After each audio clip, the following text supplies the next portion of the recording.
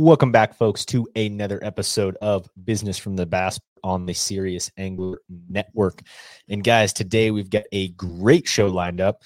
This one, I think, is going to go a lot of different directions. But for one, just kind of get into the economics of tournament bass fishing. Talk a lot about that. This is a guest we've had on the show prior, probably at least a year ago at this point. And that is none other than Luke Shrader. Let's bring him in from Side Pot Fishing. What's going on, Luke? What's up, man? How are you? Oh, I'm not too bad.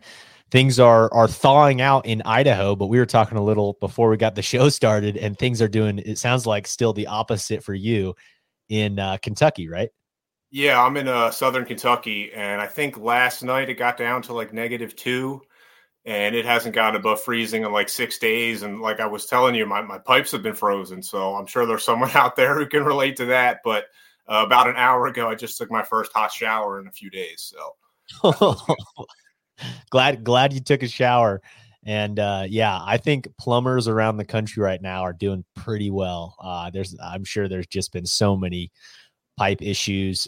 Luckily, I haven't had anything like that here, but I've seen a couple of emergency plumbers go down the street the last couple of days just around stuff, and I'm just like, oh gosh, it's just I feel bad for people in those situations, because man, it can happen, and it can happen fast with how cold, and especially the cold in places where it's not used to getting cold, right? Like Texas and like places where it's like you don't expect it to get into the negatives or anything like that. Right. That's exactly it. And I think, this area is just, I wasn't expecting it. It was my first year, but you live and you learn, and we'll be better prepared for it next year. Yeah. Well, dude, and we stay in touch pretty good. And you'd mentioned, hey, I'm moving to this area in Kentucky, this sweet spot. I've kicked around different ideas around bass fishing on where makes the most sense on a place to live or something like that. But walk us through just a little bit about what you've done, this cabin, this beautiful cabin we can see in the background, but a little bit of that stuff. Yeah, man. So I got like a semi-off-grid cabin on 9.5 acres. I am about 15 minutes from the ramp at Lake Cumberland, less than an hour from Dale Hollow, pretty much 2 hours, 2.5 hours from all the East Tennessee lakes. And then you can be in northern Alabama in like 3.5 hours or so. Wow. I think it's probably the best compromise is still being sort of in touch with some of my East Coast roots and my family up there. But I love it so far, man. There's so many more angling opportunities here as compared to the Northeast where I grew up. Right. I mean, just such a big tournament scene. I'm sure there's, especially places like that. Now, this weather might have changed things, but I've always felt like Cumberland and Dale Hollow, like they have always been known for an awesome winter bite, right? Like you've got the smallmouth, you got the Demiki rig stuff. Like I feel like that is such a thing, or that early spring tournaments, that kind of stuff. But I'm sure there's like year round, man, you can find a derby within a couple hours of your house. Yeah, absolutely. I mean, there's tournaments here pretty much every weekend throughout the winter. And I fished a handful of derbies through the fall, and it was interesting. Just every week, it just sort of progressively got better. It was typical September grind, but, December was better than November. And, November, of course, was better than October. So it's definitely a different seasonal progression here that I'm still sort of figuring out. Sure. Well, man, I wanted to take the show a couple of different directions, but I think the main one that I'm interested in is, there's a lot of, and I don't want to beat this horse to death. I feel like I talk about it on every show, but there's a lot of change going on in the industry into 2024. A lot of flip-flopping between tournament guys. We see different leagues popping up and the potential of stuff happening. Angler participation maybe going down in some situations at the pro level or whatever else it may be. I feel like there's always guys coming up, but watching your career, you pushed heavy into the NPFL and you've been tournament fishing for a very long time, like just looking at stats, right? You pushed all in. And then this last season, I keep seeing all this stuff with Luke winning co-angler tournaments and making a bunch of money. And I'm like, man, this guy's might have things figured out. Like this is, so I just wanted to get your take on your journey, I guess, the last couple of years in tournament fishing. Yeah, man, I guess you could say I'm almost like an industry journeyman at this point, but I grew up just like a kid with a dream, always wanted to be a bass master, started fishing tournaments when I was 16, and it was always sort of like working towards this collective goal of becoming a pro angler, and you sort of invest everything you have into it, really financially and then also effort wise. Um, and I feel like I genuinely got my chance when I fished the NPFL. I fished with them the inaugural year. I guess that was 2021. And I Mhm. did fairly well. I feel like I held my own, but you still come away losing money after it's all said and done without the major sponsor backing. And Mhm. I think the sponsor backing is not always indicative of like the level you're competing at, but more so like who and how you can market yourself. And sometimes that's just an opportunity that pops up at different times at different stages. And, it wasn't there for me. So I kind of made the tough decision to sort of step back a little bit. I fished the Bassmaster Opens, just the three of them in 2022. Okay. And then last year really fished a couple BFLs as a boater, but fished more as a co-angler. Still Yeah. have a boat, of course. I don't have a $80,000 boat anymore. Um, Yeah. really just fished locally as a boater, but then some of these other, further tournaments decided to hop in them as a co-angler and really just with a different attitude. Mm. Feel like as you fish as a boater, like it's fun, but it's stressful. And I think it's always like most notable in the morning. Like you're sitting there before your first stop, or before you blast off, and the boater has a million thoughts going through their head. And the co-angler's pretty much like sitting there on their phone taking a video, Dude. because they don't have a care in the world, and I'm not necessarily taking the blast off video, but I'm just sitting there, carefree, and it's fun. It's truly fun. If you have the right attitude and you go into it as you're going to learn something or you're going to have a good time, I think it's really the best value out there. Man, yeah, I think you hit the nail on the head there in a lot of ways. But I mean, so this last year was the first year I didn't fish any events as a co-angler. Every year prior to that, I tried to hop in a couple. Number one, and I've talked about it before, but if you fly Southwest, man, I'm out west, right? So I gotta travel the Yeah. distances. You can fly with all your gear. Like that's cool to me without paying any additional fees as far as rods, reels, tackle. The learning experience in all of that is huge, and you're dead on as far as the attitude as a co. Mine certainly is always from a learning aspect, and then the other side is like the relaxation. You're not stressing about where to go next or that. Like, yeah, sure, in the moment you're fishing competitively and you're doing well, but you're dead on in the morning. You're just like, this is great. I'm happy to be here. Like, I'm Yeah. gonna running down the lake at like noon, right? As a boater, I'm like crushing a sandwich like in my face trying to drive. And then as a cuddler, it's just like, man, well, I got driving. I don't have to do anything. Yeah. I'll just eat some snacks. Like Yeah. it's a different vibe. I definitely notice the amount that I eat. Like as a boater, I might drink a bottle of water and I probably don't eat anything. And as a Right. co-angler, like I could eat a whole sandwich and a couple snacks and still not wasting 100%. time. I'm not sitting there eating a sandwich, when we're supposed to be fishing, but when he's idling through a no wake zone, you sort of get these opportunities of downtime. So Right. Right. No, 100%, man. Well, I think it's just a cool story in my eyes because you don't see it very often, right? You see the progression of a guy going, going, going, and then maybe you see a guy walk away from tournament fishing, or yeah, you see in, whatever it may be. But like to me, it sounds like it was a economic decision, right? It was like, hey, I went and did this the level that we're all trying to get to, or a very high level of tournament fishing where I'm spending the $80,000 for the bass boat and I'm paying a $5,000 entry fee.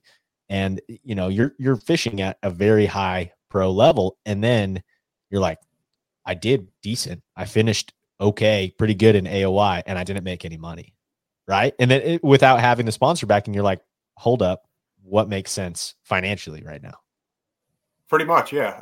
I feel like I have nothing to prove anymore. I feel like, for as you're coming up, you always want to sort of progress to the next level or feel like you have to prove something to somebody. And I don't really have that anymore. So it doesn't mean that I'm not competitive, of course, but I think I'm content, from the front or the back of the boat, really. Right. Right. That's sweet, man. And it's cool too that you've obviously still have the boat. You're right there. You can jump into local stuff. maybe fish some BFLs or something where you're like, hey, this is where it makes sense financially. But your 2023 season. So what did you fish, I guess, this last season, 2023, boater wise and then co-angler wise? I fished a lot of local derbies as a boater, Ike Pro-Am up on the Chesapeake Bay, and then I think a couple of mountain BFL divisions as a boater. As a co-angler, I fished the entire volunteer division. Okay. I fished the Central Toyotas, and I also fished the Northern Toyota that was on the Potomac River. So I think that was maybe 9 co-angler tournaments, and then the BFL regional and Toyota Series Championship. So 11 total from the back of the boat. Heck yeah, man. No, and so are you a guy as a co-angler? Are you flying in or driving in on the day of the event? Are you practicing? What's kind of your gauge there as a co? I generally don't practice. I pretty much just show up the day or the morning of or the night before. I think we probably travel similarly, Adam. I got a little camper in the back of my Suburban, and that's where I stay if I can. So as a co-angler, it's just one less thing to worry about too. I mean, you don't have to worry about charging the boat batteries or anything like that. You can almost sleep right at the ramp most of the time. Not going to say I haven't done that before. With the finances of it too. I mean, fishing as a co-angler is a great deal until you start to practice for 2 or 3 days and you get a hotel, and the next thing you know, you could be, $500, $600, $700 into a co-angler tournament. So you're not going to make any money like that either. Sure. No, that's a great point. And so looking at your 2023 season here. So let's see. Just in 2023, I'm just looking at top 10s right now. So February, BFL as a co-angler, 2nd place on Chick. Yeah.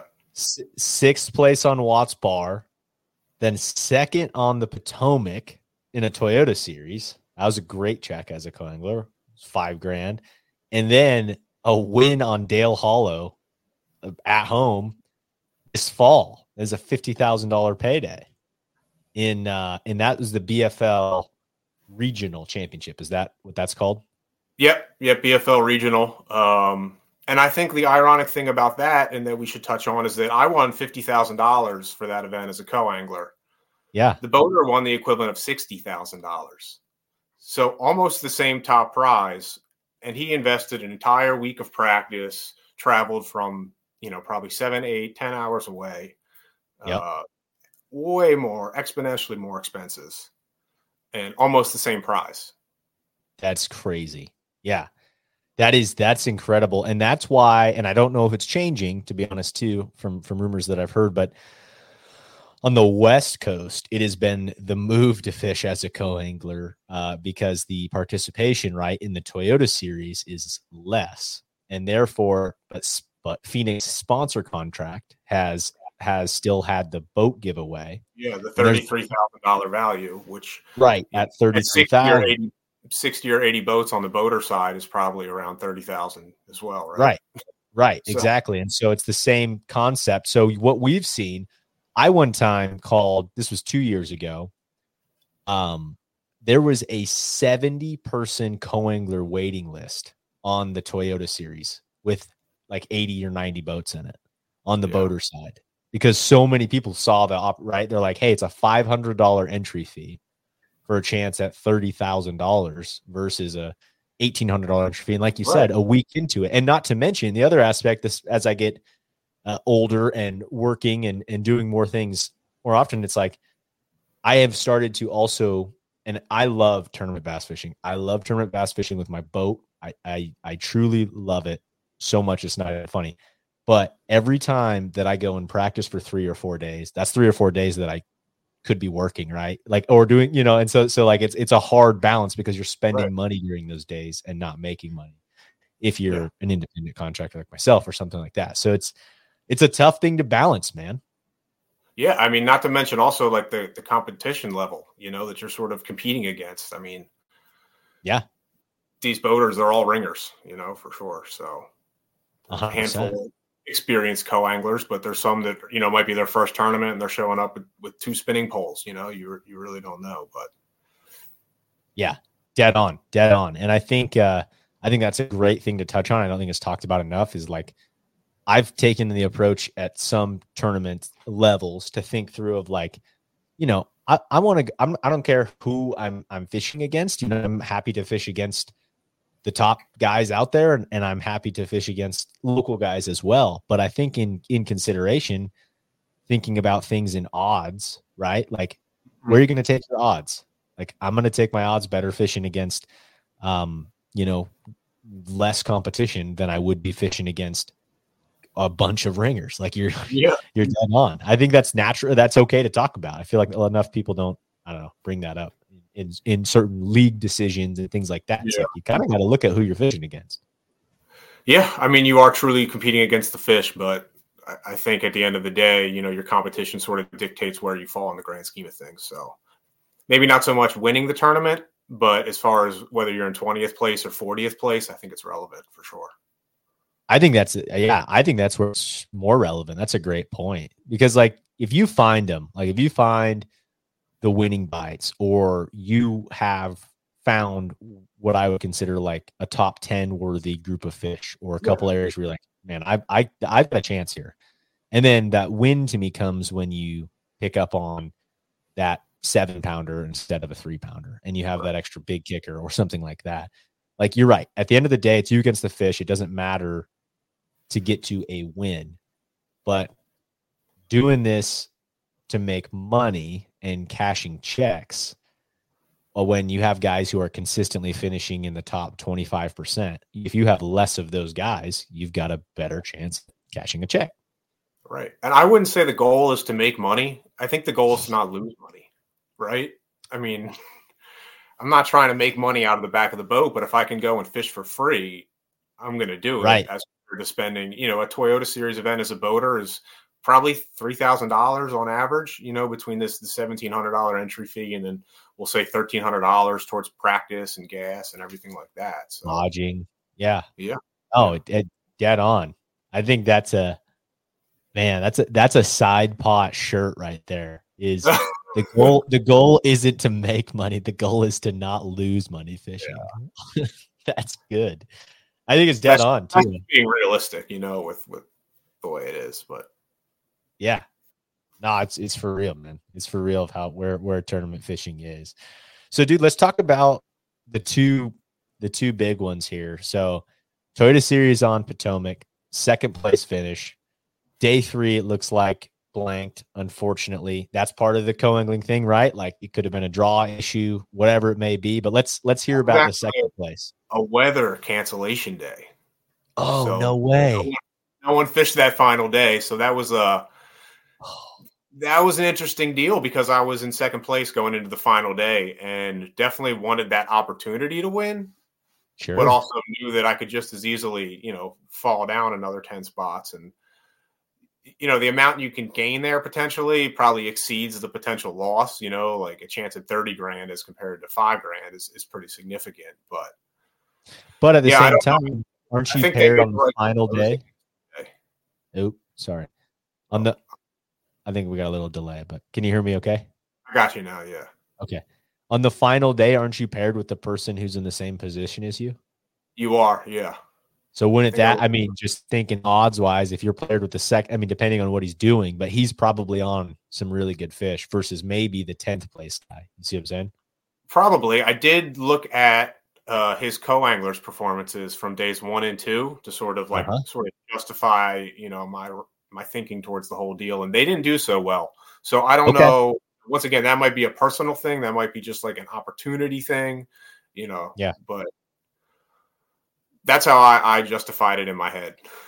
Sure. Well, heck, I was okay with it, Totally. So how did you catch him days 1 and 2 behind guys on the Potomac? I caught him fishing a baby brush hog on a spinning rod, probably for the most part, day 1, and then a couple on a frog as well. Cool. So it was cool. It was kind of like a finesse bite in the morning, and we were fishing open grass, so like great opportunity as a co-angler. And I think I had almost a limit before my boater, even caught any. And I felt terrible because I was fishing like in the back of the boat. You know, I'm always super considerate. I think that's like the number one thing, being from boater perspective, primarily to sort of understand and respect that. So that was a great day. And day two, I had an awesome day too. So same deal, fishing open grass and catching them on the baby brush hog. We actually fished the back of a creek, and I think I had like a 4.5 pounder that day. I caught him on a shaky head. Okay. I think I had 2 or 3 keepers on a shaky head that day, and I had one punching at the very end of the day, which felt great. Don't get to do that as much as I'd like. Yeah. But I think I had 6 keepers, maybe 7 keepers that day as well. So great day of fishing. Yeah, I feel like Potomac is generally a more co-angler friendly body of water. Just that, I mean, and I've never fished there, but just thinking through like the Delta in California, right, is a tidal body of water that you can punch in, fish open grass, you can fish the back of a creek, all some of the things that you're saying. And I totally agree. As a co-angler, like it was awesome. You can cast any direction, right? Yeah. Like, and same deal, be respectful of your boater, but you can make a cast with a frog way back up into something because he's sitting there punching and just going down the line. And so you can do things differently. So that's cool. Yeah, I think feel like fishing vegetation places help a lot. Absolutely. Absolutely. I feel like fishing as a co-angler has made me a better boater because I see the fish that I can catch behind people. And I think about how I would have approached it and how I may have not caught the fish that I'm catching as a co-angler because I'm kind of fishing a little differently than I would be fishing from the front of the boat.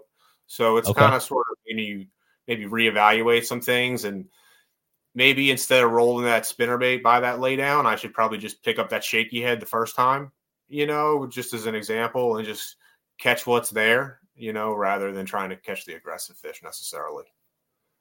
Totally.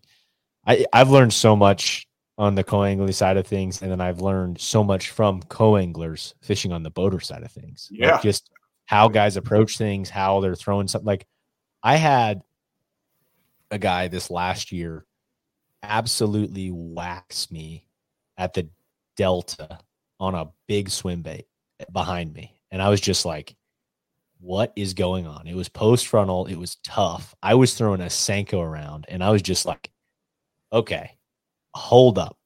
I got to dig through everything. What is going on? He caught a 4, he caught a 5. And I was just like, all right, man, what is happening? Like just asked him everything he knew. I mean, he's a total local from the Delta and had something figured out, but it was awesome, man. I love stuff like that. It taught me a ton. And then I think my favorite thing to ask guys, if I have a bad day, like I had a bad day 1, that tournament, I asked him, I was like, dude, what's your take here? You watched me all day fish in the front of the boat. What was I doing wrong? Like I had a small limit. He had a big limit. And I'm like, what's the deal? What did you see that was different? And so at the end of the day, we started catching them pretty good on, like, my fish had moved up with the tide, with the tide, and I was catching them on a Senko, and he was too. But again, like I'd flip over and catch a 1.5 pounder, and he'd flip over and catch a 3. And I'm like, what's happening? And sometimes that's just luck or whatever else. But he's like, man, you were moving quick. Like he's like, I was absolutely dead sticking the crap out of that Senko, and you were dead sticking it for like 2 seconds and then picking it up.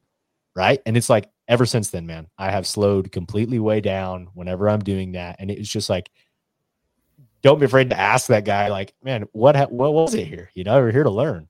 Yeah, man, that's a great thing to do. Absolutely.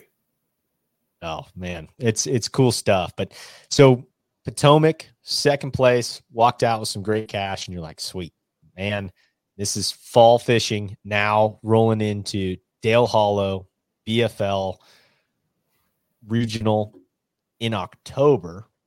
Which, what happens to Dale Hollow that time of the year? What are the fish doing? It seemed like everyone in the top 10 was pretty much live scoping fairly deep, anywhere, suspended fish, but anywhere from like 50 to 100 plus feet of water. Sure. You could catch fish other ways. You could catch fish in the grass. You could catch fish shallow. I feel like most people would tell you as a co-angler, you're probably better off with someone who's fishing shallow around some type of cover where you can sort of traditionally fish. The live scope thing gets a lot of people discouraged. Right. But I really just always try and have that positive mental attitude, and I think a great example was day 3 of that tournament, which was my biggest bag of the tournament and helped me win that $50,000. I asked my boater going into the final day, I believe we were both in second place. He said both of his co-anglers had caught 0 fish the prior 2 days at all. Wow. And I think in the back of his boat, I had maybe 5, 6, 7 fish throughout the day. I think I had 3 keepers, broke one off, but overall had a great day. And I think that I could have easily gotten discouraged or just assumed that I wasn't going to be able to catch any fish in that situation. But I think you really just need to keep casting and fish hard. And I still think you catch fish when you're put in that situation.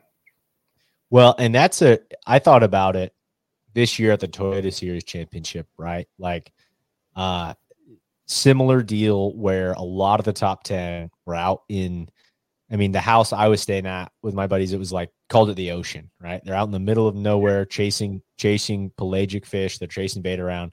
And the co-anglers staying in our house were like, oh man, I drew a guy that's out in the ocean tomorrow, right? Like, it was a very negative thing with live scope and all of that.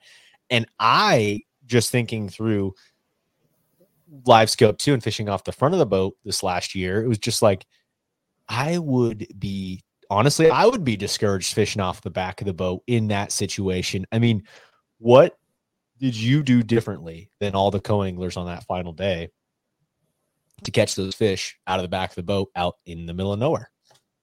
I think a lot of it is sort of visualizing where your bait's at all times and trying to stay in contact with it or just understand how it's falling and get to that sort of appropriate depth range, because there's generally going to be like a depth range that you need to keep your bait in. And then also, I think kind of knowing fish behavior from being on the front of the boat and watching it, just knowing how many often swim back to the boat or, to sort of just watch what he was doing. I never would cast towards the front of the boat, but I'd pay attention to how deep his bait was getting. And then sort of when he caught a fish, how it might be relating. And just sort of trying to duplicate that. Totally. I also think that, when someone is in live scoping from the front of the boat, you're often, pinpoint presentation, and you don't want a bait that moves fast. You often want to just drop it right on their head. But as a co-angler, you're never making a pinpoint cast. So the other thing for me is I feel like you need to cover water and you need to make a lot of casts. So you need to find something that is moving, because I think just sort of dangling a Demiki rig off the back of the boat, you might catch 1 or 2 doing that. But I think your odds, just thinking about it, you probably have to cast a 10 fish just to get 2 to bite, and that's casting it right on their head, so how many casts are you going to have to make if it's not moving at all? So right. No, man, that's a fair point. And I've thought through that too as a co-angler, because when someone hooks up with the fish, right, and especially we've learned so much with forward-facing sonar now that every time I look up with a fish, I'm immediately looking at forward-facing sonar to see how many more are with it, right, coming back to the boat. Right. So are you, when that sort of thing is happening, are you getting ready to throw near that or near the boat, dropping the bait in the water when you go to net the guy's fish? What's kind of your take as fish are coming towards the boat? Grab the net first of all, and just take care of that whole situation.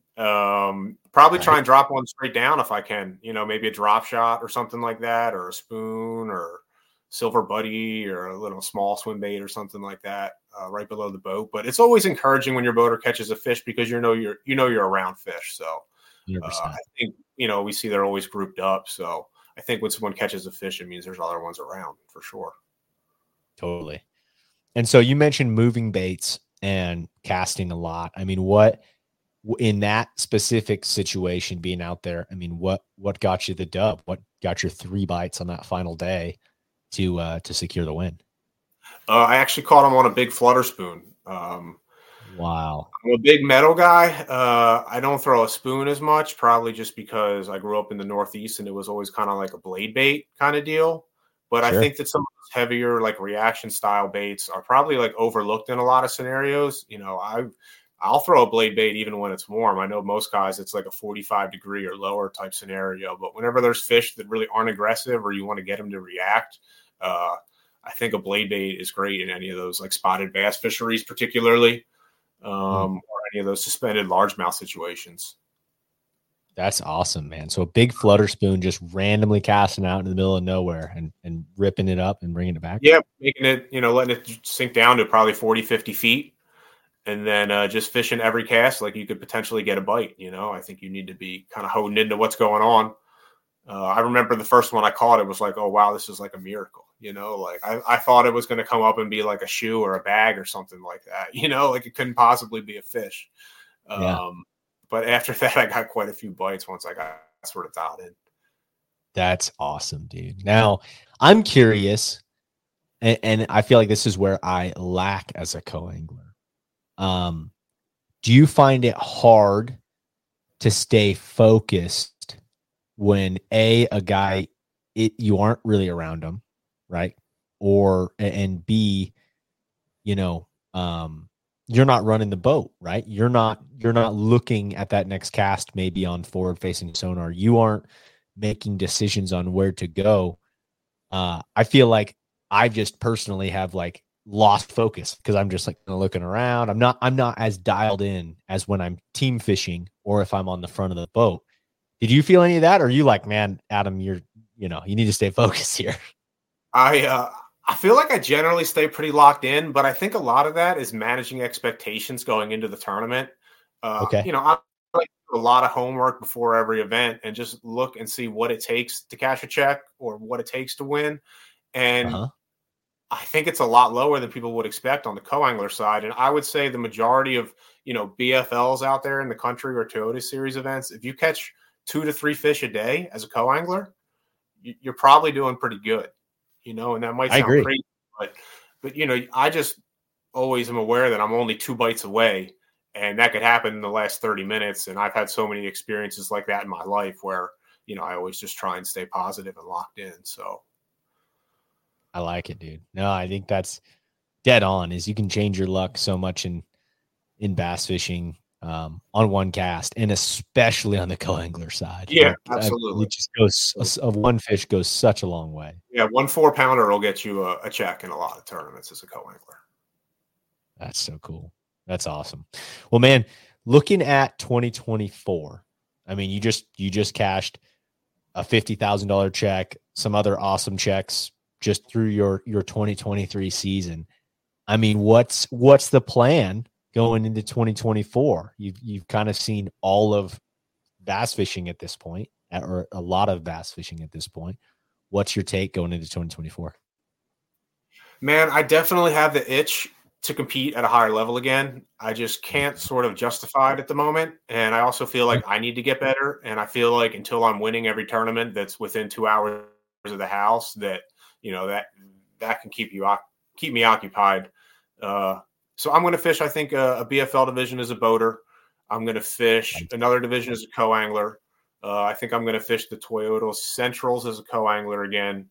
The Toyota Series as a co-angler, as you sort of indicated before, is probably the best value in all major tournament bass fishing right now. As far as payback, and just, what you could potentially win. So, I wanted to fish those events as a boater, but then when I just sort of got down and thought about it, I think it just makes more sense to fish them as a co-angler again. And I like your take on taking the ego out of things. And I think everyone has to choose their own path and what they want to do. And you also kind of got to learn what you want to do. But I like the comment of taking your ego out of it, because it's so true. You build yourself up and you go and you compete at the next highest level and you keep growing. And then it's like, hold up, I've already kind of seen this and I'm at where I'm at.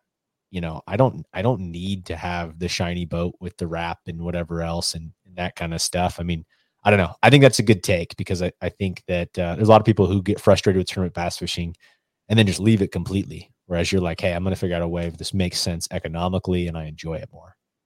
Yeah. That's great, man. One other thing I want to touch on before we leave the co-angler stuff. A lot of people talk about technology and electronics, and it kind of hinders them as fishing as a co-angler. But I just think about what it takes to fish as a boater these days. And you're almost staring at your graph all the time. Maybe you're not, but regardless, when you're fishing as a co-angler, all you're doing is fishing. You might have 2D on in the back, but you're literally feeling your bait. You're making casts, you're looking up.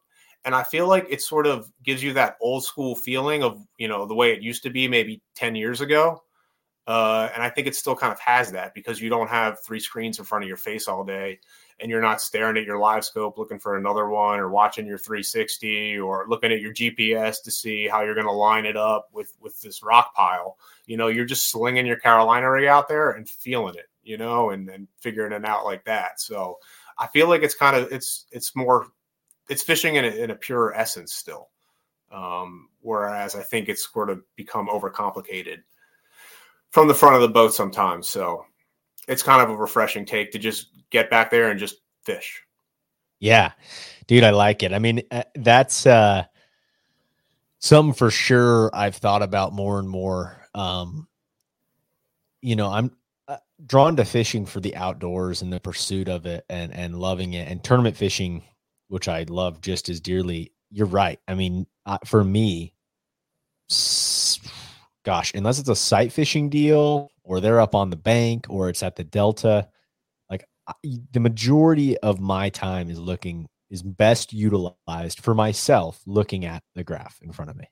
Like that is what it is. And you get away from looking at your surroundings and being like, wow, this place is incredible. Or like, just making a cast to a point without directly looking at it because you're a co-angler just making that long bomb cast. Maybe that's why I was felt distracted as a co-angler because I'm looking at the surroundings like, this is beautiful. This is awesome. I'm not just staring at a screen, but like, you're right. It gives you that old time feeling. I think I've always been a proponent. I think anyone who has not fished a co-angler event at this point as a boater should just to experience it. And it teaches you to be a better fisherman, and it teaches you I think still some etiquette too. That's why I like fishing both ways, is to be a co-angler and realize, like, as a boater, right? Like the worst thing in the world is drawing a guy that's going to cast in front of you all day and make your life miserable. Yeah, absolutely.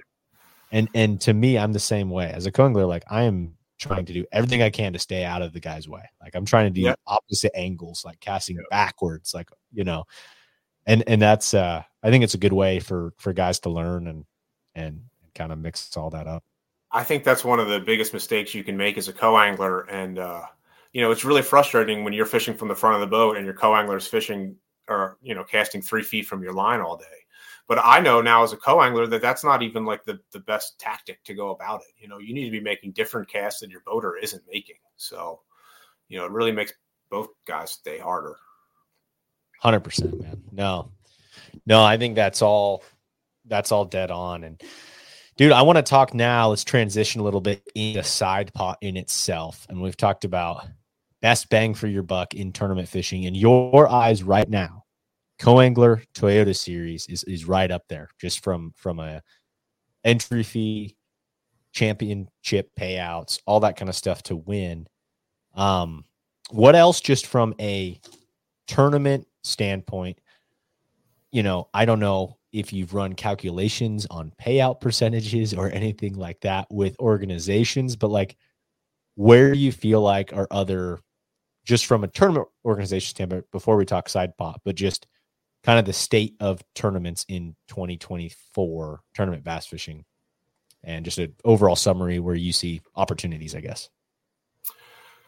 I think the Toyotas are probably the best of the sort of AAA options. I actually did run some numbers the other night, and they're both above 80% payback when you start to factor in the Phoenix incentive money. Now, if you don't have a Phoenix, it's probably not as great of a deal, but they're still, fairly competitive. BFL's probably not as rewarding, but you do see a pretty significant top tier prize, and I'm a beneficiary of that. Obviously, of course, I won the $50,000 regional, so that's what everyone sort of aspires to do. And I did that on $700 in entry fees, basically, for five BFLs and then a regional. So, to have an opportunity to fish for $50,000 and then do that on $700 entry fees is pretty good. Heck yeah.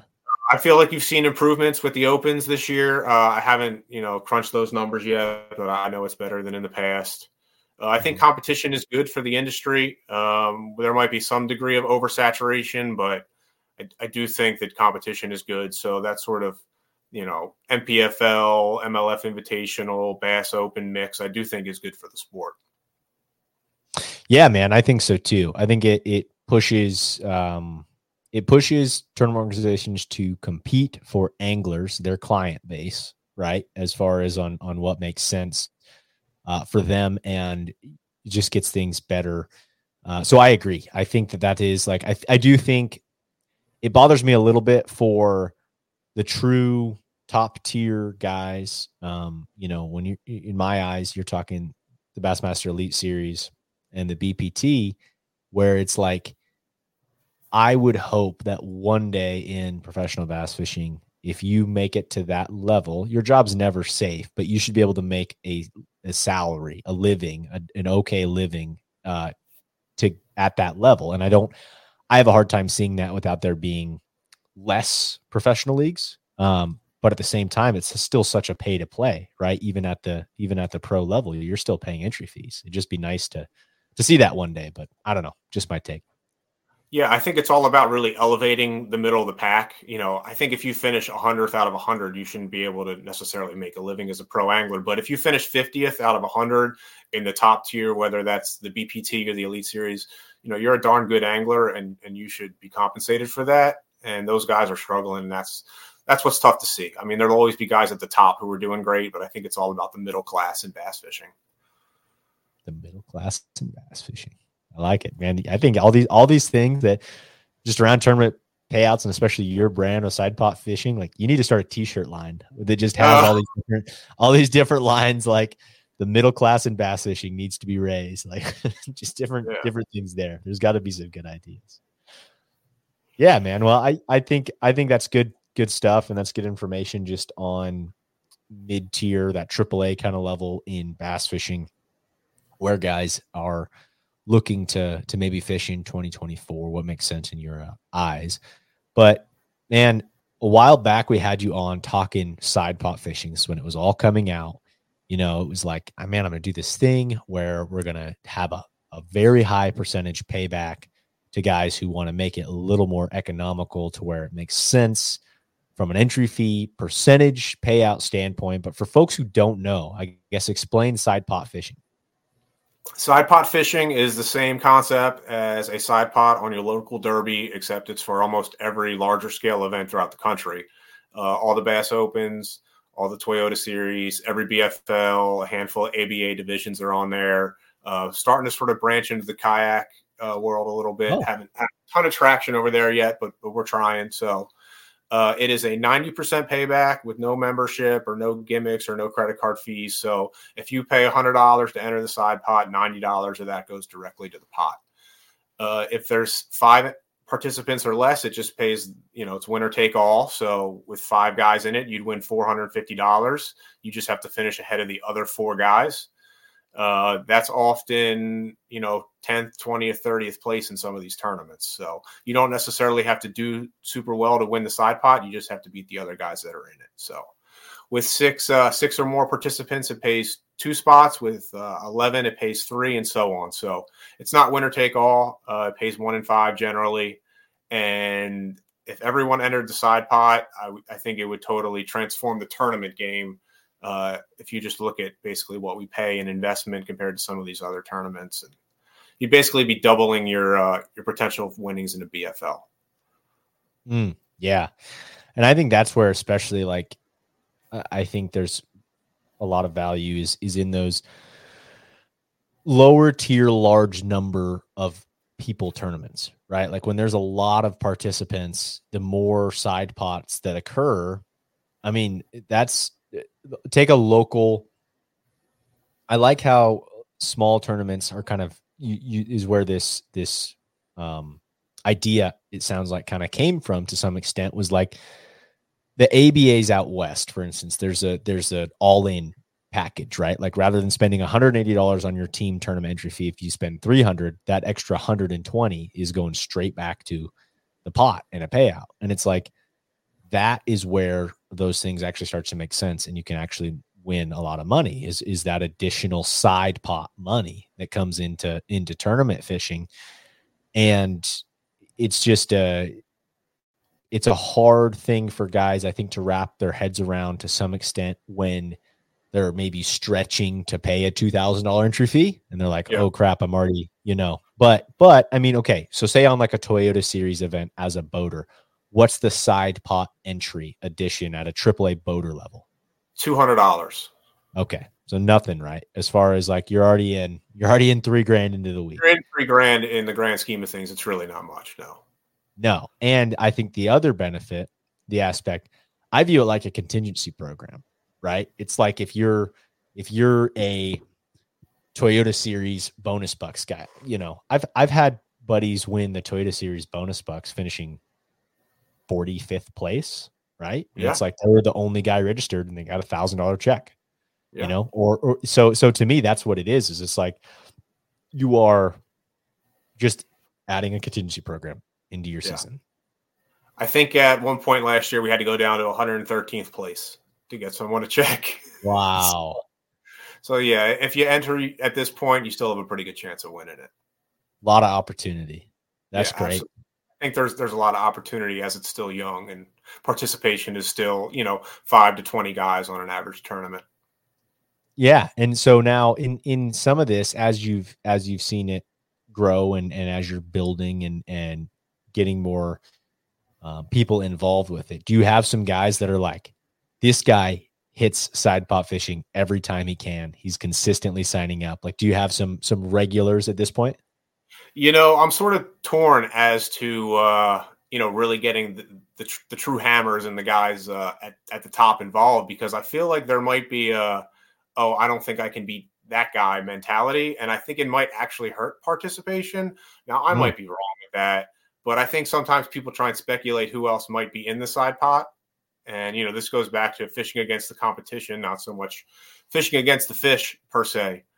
Right. So, there are a handful of regulars. I think Michael Miller in North Carolina is a 7-time side pot winner. And I think Tyler Williams, Bassmaster Elite Series pro now, he's won 8 side pots with us. So, wow. Guys are pretty good when they're in it. No joke, man. That's great. And so on the top tier, Elite Series, BPT, any of that, are you able to do any side pot stuff there, or is it only kind of the AAA? Like, what does that look like at this point?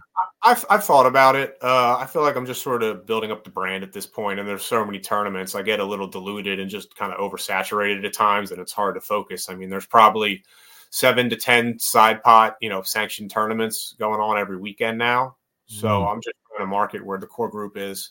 And I also think about it as, if you're competing for over 100% payback, why would you want to compete for 90? And maybe I'm wrong in that thinking, but I offer this as an opportunity for everyone who's competing for 65 or 75 or 85% payback. Now they have the opportunity to compete for 90 as well.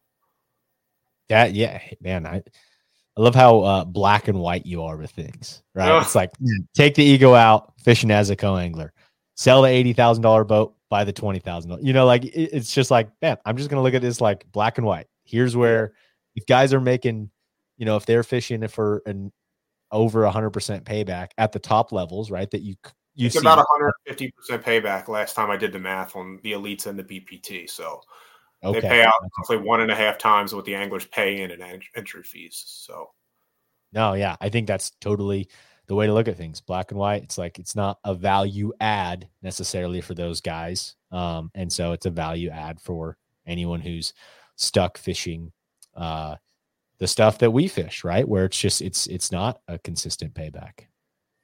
Yeah, absolutely.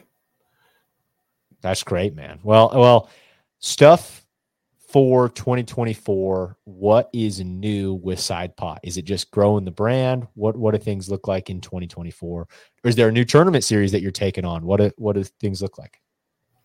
I want to push a little harder into the kayak world. Also, I'm curious just to see how the ABA shakes out, as an angler, but also, side pot fishing, their new pro series, as they're calling it. They've also expanded their solo 150 series. So it sounds like they're sort of hit or miss in certain parts of the country. They might have a bigger presence out west. I knew they do well in Florida and they do well in New York, but they always struggled in Maryland and New Jersey, where I was from. So, it'll be interesting to see how that shakes out as well. Yeah, I think that's and as a distinction, there's a different ABA out west, which is kind of really confusing. Okay. So it's American, well, it's ABA, but their website's American Bass 2.0, but that's kind of like the grassroots regional out west. There's not really anything else like that out west. From like they'll go into Idaho, into Colorado, into places that aren't necessarily the West Coast. But tell me a little bit about this Pro Series. I didn't even know about this American Bass Pro. I mean, I've heard of American Bass, right? I've always seen they've got an awesome championship, that kind of stuff. But what's the Pro Series for 2024? So they replaced the Open Series, which was the $200 entry fee level boater co-angler pro-am style format, with what they're calling the Professional Series. We should do air quotes here. I believe it's $300 boater entry fee, but no co-anglers. So I think it's kind of like, your competitor to the BFLs, but it gives you an option to fish without a co-angler. So. Got it. Man, I think the other spot where I see a trend, I feel like going into 2024 in tournament stuff, are great payouts in regional markets. Like that's always been kind of a thing, but now I just feel like there's more and more guys talking about it and fishing some of that stuff. But like you see down in Texas, the Brandon Belt tournaments, right, on Rayburn and places like that, where people are like, guys, this is as good as a payout as you are going to see. Oklahoma, there's stuff happening like that. Of course, in the really popular fishing states, you kind of see that. But I just feel like there's some of these one-off open tournaments or regionals that are not a national brand, not a Major League Fishing or Bass Opens, that you're seeing more and more guys and pros lean into fishing those kinds of things. You know what I mean? Yeah, I think the ABT, Alabama Bass Trail, they come to mind. I feel like they sort of set the standard in the Southeast. I know they had their first ABT 100 of the year this weekend.